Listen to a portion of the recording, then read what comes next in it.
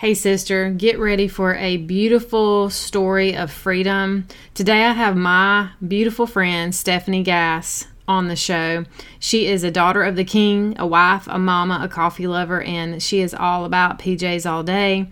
She is the host of the top 25 ranked podcast for Christian entrepreneurs. She wants women to create a true change for themselves in God's kingdom by using their gifts for glory and serving the world with a business that lights them up. I am so blessed that I found her a couple of years ago. She is a huge reason why this podcast is here today, serving you. She believes that when we let God light our path, we will experience true miracles. Live proactively and design a life that fuels our soul. Amen to that. But today she's here really exposing her heart and soul for you to share the truth of what she's been through. She's never shared many of these things with anyone, and not on her show either. So she shows up vulnerable, ready to just give it all so that you can hear that there is a path to freedom, and it's just going to bless your socks off today. If you've never heard that term, let me tell you, buckle up, be ready. Holy Spirit showed up. Enjoy the episode. Hey sister, are you newly alcohol free but you've been hanging on for dear life, hoping you don't fall backward? Or maybe you're still stuck in the cycle of overdrinking even when you told yourself you would stop, waking up each day with thoughts of self-loathing? Is your anxiety through the roof so much that you wake up at 3 a.m. with your heart racing and negative thoughts about yourself? You hide it so well, not many people know. Girl, I get you and I see you. I'm Michelle Porterfield, and for so many years I experienced all of this. Here's the deal. Quitting drinking is just the first step. I believe that's why it can be so scary. We know deep down it's more. Once we see what's underneath all the covering up, true freedom is found, and I'm here to help you do just that. So whether you're newly alcohol-free or just sober curious, there is freedom on the other side. I can't wait to help you ditch the wine witch, or help you find your mindset breakthrough and reignite your purpose after alcohol. Girlfriend, you are in the right place. Welcome to Set Free Sisterhood.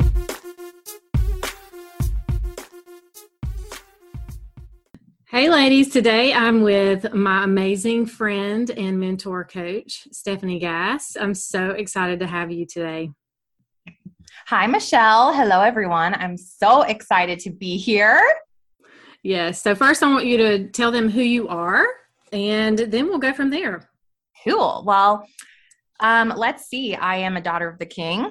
I'm a wife. I'm a mom. I have 2 boys. So it's always crazy over here. I live in the country, and I help women find what they're called to do, help find their voice, and then build a business out of it using podcasting and coaching. So I've been Michelle's coach before, and we worked together. And I just, when Michelle and I were in our last program together, and I heard all the amazing things that she was doing and the mission that she had for all of you when it comes to really breaking free from alcohol. And I raised my hand and I'm like, Michelle, do you want me to come be on the show? Because I have a past with this. And Holy Spirit just kind of tugged at me to come share. So that's why I'm here. And that's just a little bit about me. Also, I love PJs and coffee. So yes, comfy pants all day. So that's what's so cool about this, because you do have some history. Even when you were younger, I remember hearing your story like in your 20s and things. And then recently I heard an episode about idols, and I thought you just shared so beautifully. And that's really when it comes down to it. That's what this is in our lives. Those of us who struggle, it's an idol. So I would love just to hear from your perspective of now, as I know you as this, amazing, successful entrepreneur that just loves on others and is so focused on God first in your business and how you do that with other women. I would love to hear a little bit just about your history and your story, and then sharing kind of how wine became a part of it, and even other things as an idol, and a little bit about what you did to remove it. Sure. And just, Michelle, just stop me when you have a question, because I'll just go on. To be like, okay, hold, question. Gotcha. All right, guys. So I'm going to rewind all the way back to Stephanie Gass' childhood. So I think that for me, and I think for so many of you, things become normalized in our childhood. Okay. So for me, seeing alcohol consumption began at birth because my dad was a big drinker and his dad was a big drinker. And I don't know how many generations back that went. And it was normal. Okay. And I had no idea the extent of his drinking until I was an adult. And my mom was able to tell me that about the extent. And, you know, our parents do the best that they absolutely can. And I don't blame him for any of this. I want to put all that out there. And I want to say that he came a long way. He came a really long way. And I think we just do the best that we can. So going back, my dad drank from as early as I can remember. You know, there was always a beer all the time. And it was just normal. And I think the way that I grew up, my mom would just separate us from him when he'd be drinking. We'd go to the library for 4 hours. We'd go to the park for 4 hours. She'd drive to Albuquerque from Los Alamos to go visit family randomly at 9 p.m. Like, I just didn't know that was like not normal. And she just did a great job of getting us out of the house, because when he drank, he'd be very angry and you couldn't, you know, you just want to stay away from him. And so that's kind of how we grew up, and just more of like in a fear state of don't get in dad's way, you know, when he's drinking, because who knows, like he's going to outburst at you or get angry over something small. So that happened. They ended up getting divorced when I was in 3rd grade, and we moved to Albuquerque with my mom. My mom never drank at all. And I think she had this really, you know, traumatic childhood in so many ways. And she raised all her siblings, and it was really hard for her. And then she has this caring, loving nature about her, and she wants to help people. And I think she's recognized the difference now between helping people and saving people, right? Like, I don't know if any of you have been in that position. So she was in that relationship to fix and to be a help and to be a savior, but you can't save someone who doesn't want to be saved. So they ended up getting divorced. And my childhood was fine. We went back and forth between his house and her house. And I don't remember so much from that time. Once I ended up in middle school, I started looking for validation. And I think this comes down to where my story begins, and the personality that we all have is so incredibly important for us to recognize. Okay. Because my personality is that of an achiever, just naturally. I'm a leader. I'm an achiever. I'm a driven person. I am an encourager. And those are so wonderful when they're partnered with God. Okay. And those personality traits can also, any of our personality traits, any of the greatest things about us can also be used in a worldly way, right? The enemy wants to come in and exploit your gifts. And if you are not being intentional about the way that God created your gifts to be used for his glory, we're going to be in trouble. So where does he capture us? At our weakest, when we're in middle school, high school, college, when we're going through divorces, or when we're going through hard things. It's like, let me grab onto this weakness. And if you don't know who you are in Christ, you better hold on, because you're about to go on a roller coaster. So that was me, middle school, high school, searching for recognition in all the wrong places, validation. Oh, it feels good to be recognized. Start looking for attention. High school comes around. I start drinking very early. I think had my first drink of alcohol in 8th grade. By 9th grade, I was finding excuses to go out, came home for the very first time, blackout drunk, got dropped off on my porch of my house, and was left there. I was covered in urine and throw up. They left me on the front step, rang my doorbell, and ran away because they didn't know what to do with this chick. You know, we're all freshmen in high school. And my mom finds me that way, and she's terrified. She's crying. And I don't remember any of this. She's crying, having this crazy breakdown. She calls my dad. He lived in Albuquerque at this point. He comes over and he says, she's just drunk. Just put her to bed. Like, it's just the normal thing. This is just normal. You know, just put her to bed.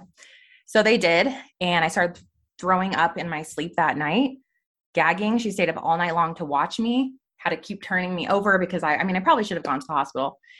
So that was the first of many, many nights like that, Michelle, all the way from freshman year through mid-20s, quite frankly. Always looking for an excuse to go out and party. And once my 20s came around, so that was kind of just normal. I remember my mom finding a bottle of vodka in my closet at the age of like 16, asking me if I had a drinking problem. And I said, no. that's just my vodka. Yeah.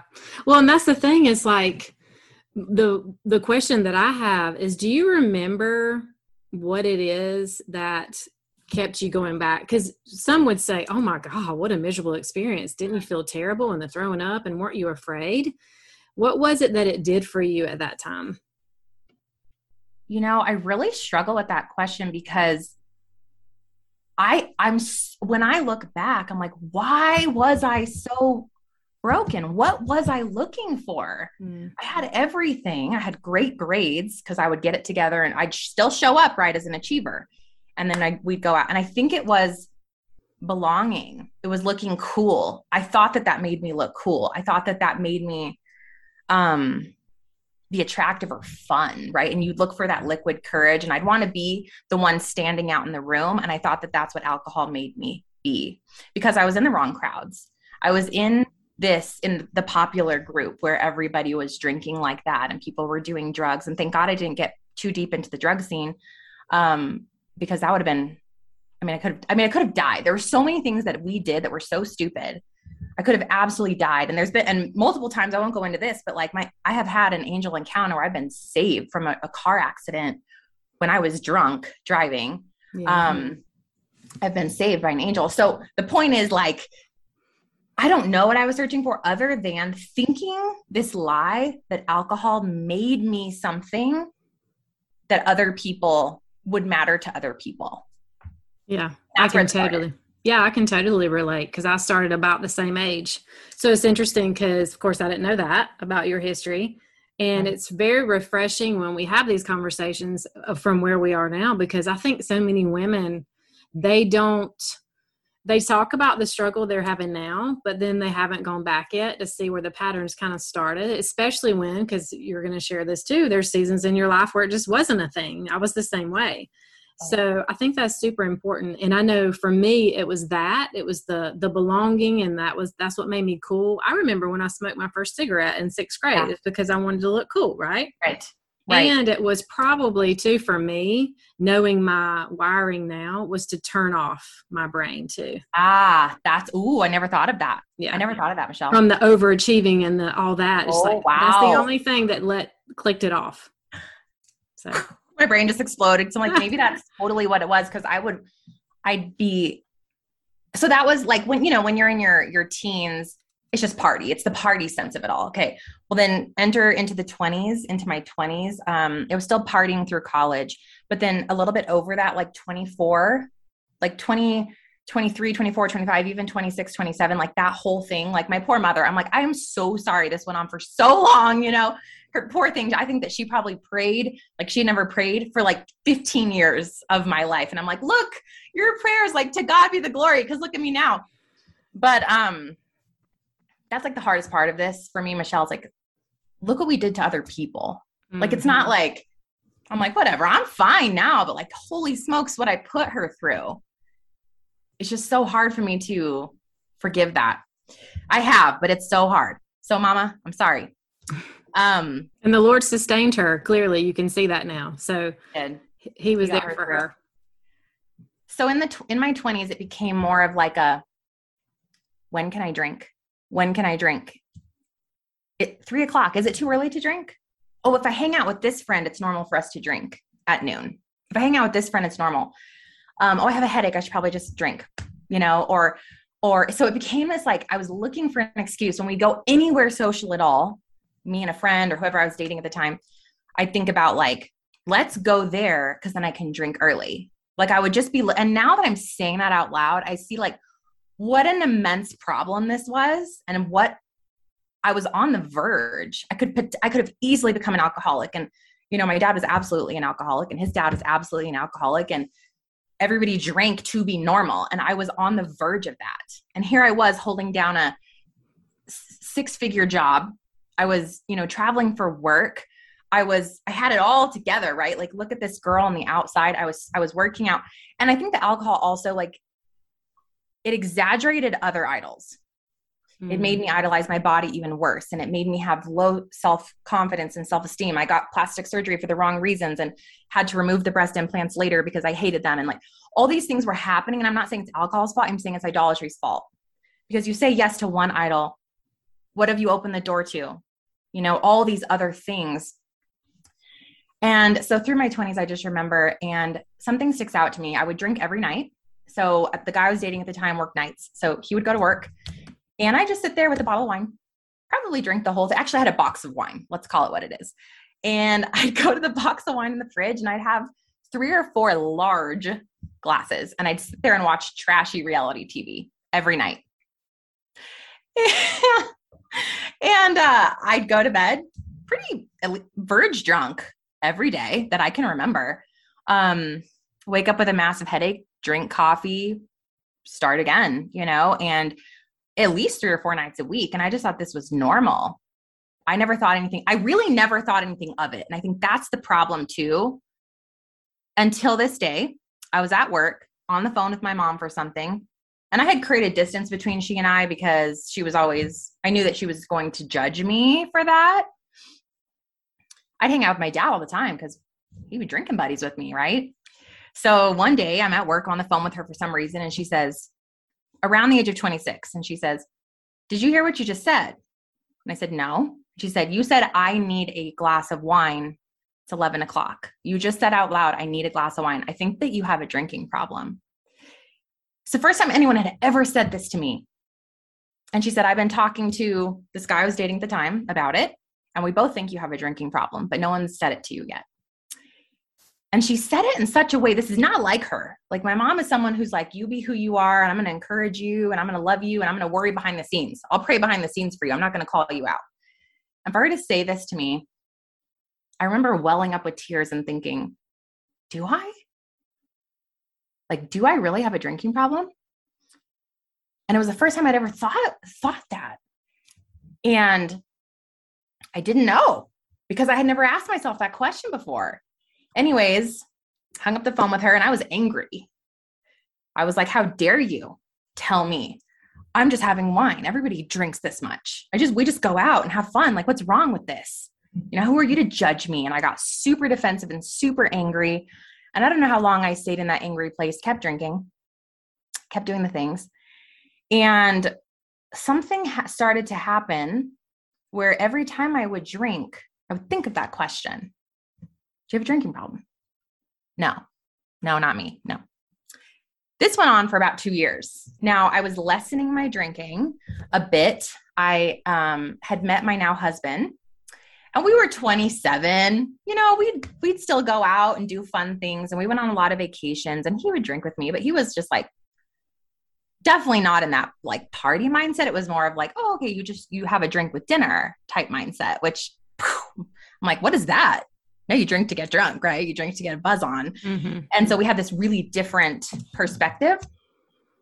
So kept drinking, but definitely less, probably once a week at this point. But when I would drink too much. Okay. And there was still something.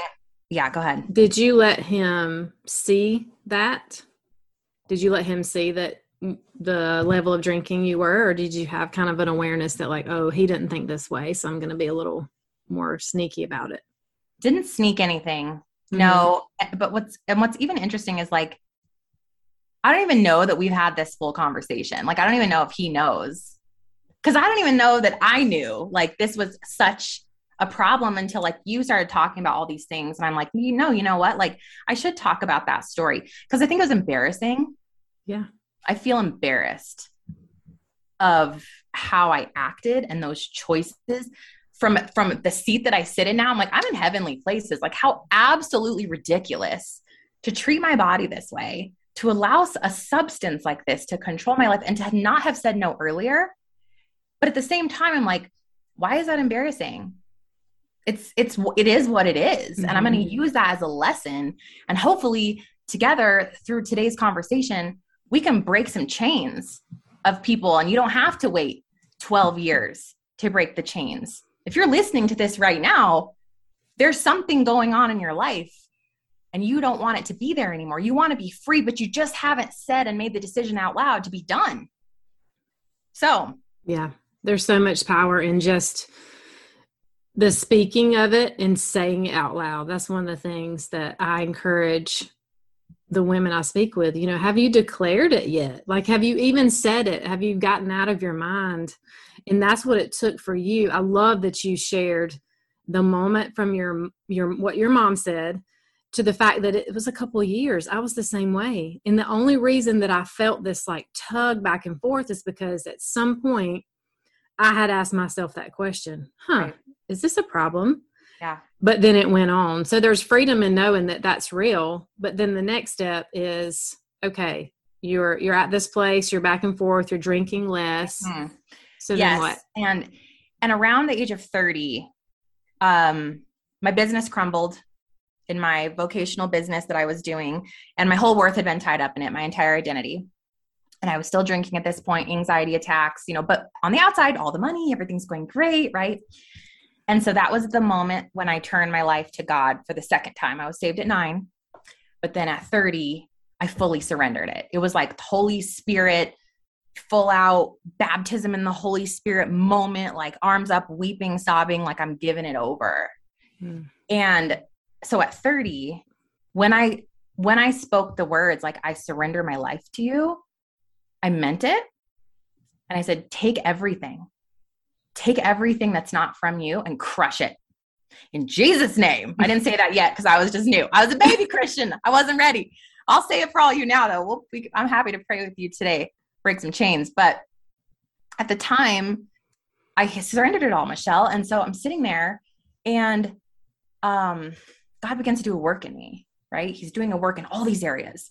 He's asking me to lay this down and this down. He's removing this friend from my life and this thing from my life. But I won't give up the alcohol. I won't do it. And every time we'd go to the cabin, well, I'm just going to drink this weekend. That's fine. I talk myself out of it, and I talk myself into it, and I talk myself out of it. And I go, just one night. So we'd get there, and I drink the one night, and something started to happen. I started to have anxiety attacks every time I drink alcohol. I am talking debilitating. I'd sit on the toilet, then I'd throw up. Then I'd have full body shakes, cold sweats. I'd wake up and look at my watch, and it'd be at like 120 beats a minute. In the middle of the night, every night, I'm like, why am I getting these panic attacks? Why am I getting these panic attacks? And I'd make every excuse. It's because I'm traveling. It's travel anxiety. No. Oh, it's because I'm leaving my kids. That's why. I'm out of town. Because now at this point, we only drank when we'd go somewhere, really. So that was good. It was less, but like I was still doing it. And I was kind of asking God about it. Like, Lord, what's this anxiety attack I'm having? And I'd pray. And I was about 31. I'm 36 now. So it's like 31, 32. And I'd hear God whisper, it's the alcohol, girl. I'm like, oh, I can hear you on that one. I'm going to keep punishing myself for absolute, who knows why at this point. I can't even tell you. It was just the idol. It was an addiction, right? It was an addiction to this concept that I needed it for something. What? Fun, relaxation, fitting in with everyone else? I don't know. Probably all of those things. So I remember this went on for like a year. Severe anxiety. And I kept doing it, Michelle. And I talked to people. I'm like, do you think it's the alcohol? And they're like, oh, probably not. Maybe, but nobody was like, if someone would, I don't know what I was looking for. What was I looking for? Permission to quit drinking, maybe? Anyway, I remember sitting down as my husband and I anniversary. Don't remember which one. We're at this brewery. And I said, I think I want to drink. But I think also God's asking me to stop drinking. I finally had this moment of like, I think God's asking me to lay down alcohol. So I prayed and I said, Lord, I'm at a brewery with my husband. I'm going to drink one beer. If that one beer gives me an anxiety attack, because it's just one, I'm going to know. I'm going to know you're asking me to lay it down. And I'm going to lay it down completely. I'm going to quit drinking. And I made a commitment to Christ in that moment. Nursed one beer for 2 hours. That shouldn't do anything to me. I should be great. I'm going to be fine. I went home and had the worst anxiety attack of my entire life. He supersized it. He goes, you're not listening, so I'm going to show you. I'm so stubborn. He's like, girl, I'm going to pull that rug underneath your feet. Like you are going to hear me today. Yeah. So that was the day I decided to go completely sober. And that was roughly, I don't even know, I was like 33 probably. Went completely sober for 8 months, completely sober. I just woke up and was sober. Could care less. I could care less about alcohol. I made the decision. I made the promise to Christ. I decided to be done. And I don't even remember it being hard. I remember being like, I'm free. I'm free. Like the anxiety attacks, they washed away from me. My business exploded. Like when you lay down an idol, other parts of your life will be transformed because God is waiting for your yes. So through that, I had from 33 to today, he blessed me with the business I have, Michelle. He gave me the podcast stream. He started speaking to me more clearly. I have God-sent friends that I can almost pinpoint to the day. I have a church relationship that I could not have had in that state. My relationship with my children is unbelievable and Christ-centered. My marriage is being led from a spirit place. All these things. So it's so surreal to see. And I have had alcohol since. I would go, okay, cool. I've broken this thing. And I'd have a glass of wine or like what do we have at Christmas all the time? The one with the cream and the 7-Up or the cream and the Coke. Anyway, we'd have one thing. Kind of one of those. Yeah. And I'd have one with everyone else at Christmas Eve. Nope. Like my taste was gone. I'm like, I hate, it doesn't taste good. And immediately I could feel like the rise of the panic, even with like a few drinks. And so I would just put it away. And I just don't want it. I don't want it anymore. And so it's been so freeing to just admit I don't drink anymore. Thank you though. Like, it's fine. And I can still go places with people. And if they have a kombucha, I'm like, bring it on. I love me a nice, I can put that in a wine glass or whatever you need to do.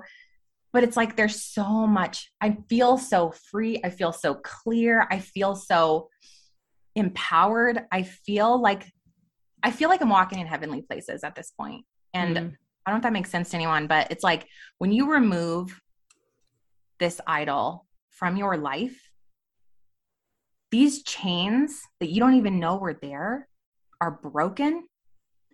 You can walk out of this prison that you did not know you were in. And you can become everything that God wants for your life. And you can have these beautiful God goals that he has for you in your marriage and your motherhood and in your body and in the way you love yourself and in your finances. You can have breakthrough. There is breakthrough. There is so much breakthrough, but you have to get to the yes. You have to get to the yes. And I promise you, the yes is harder to say than what comes afterwards. It's breaking up with the addiction, and it's asking Holy Spirit to take over.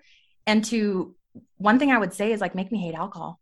Lord, help me to hate this because I don't even want it. I don't want to want it. And so when the taste started changing and the signs started coming, I couldn't ignore them anymore. And I think when you finally listen to that and you surrender, your breakthrough is waiting for you. And you can do this because you can do anything through Christ that strengthens you. You don't have to do this alone. You don't have to break the chains by yourself because you don't have a sledgehammer that big, but he does. He will break your chains. Man, that's beautiful. I got nothing. You just laid it down. You just laid it out there. I love it. That's beautiful. And I think that so many women will relate. And what I just want to highlight before we go is just the fact that the first step is the saying yes and the alcohol.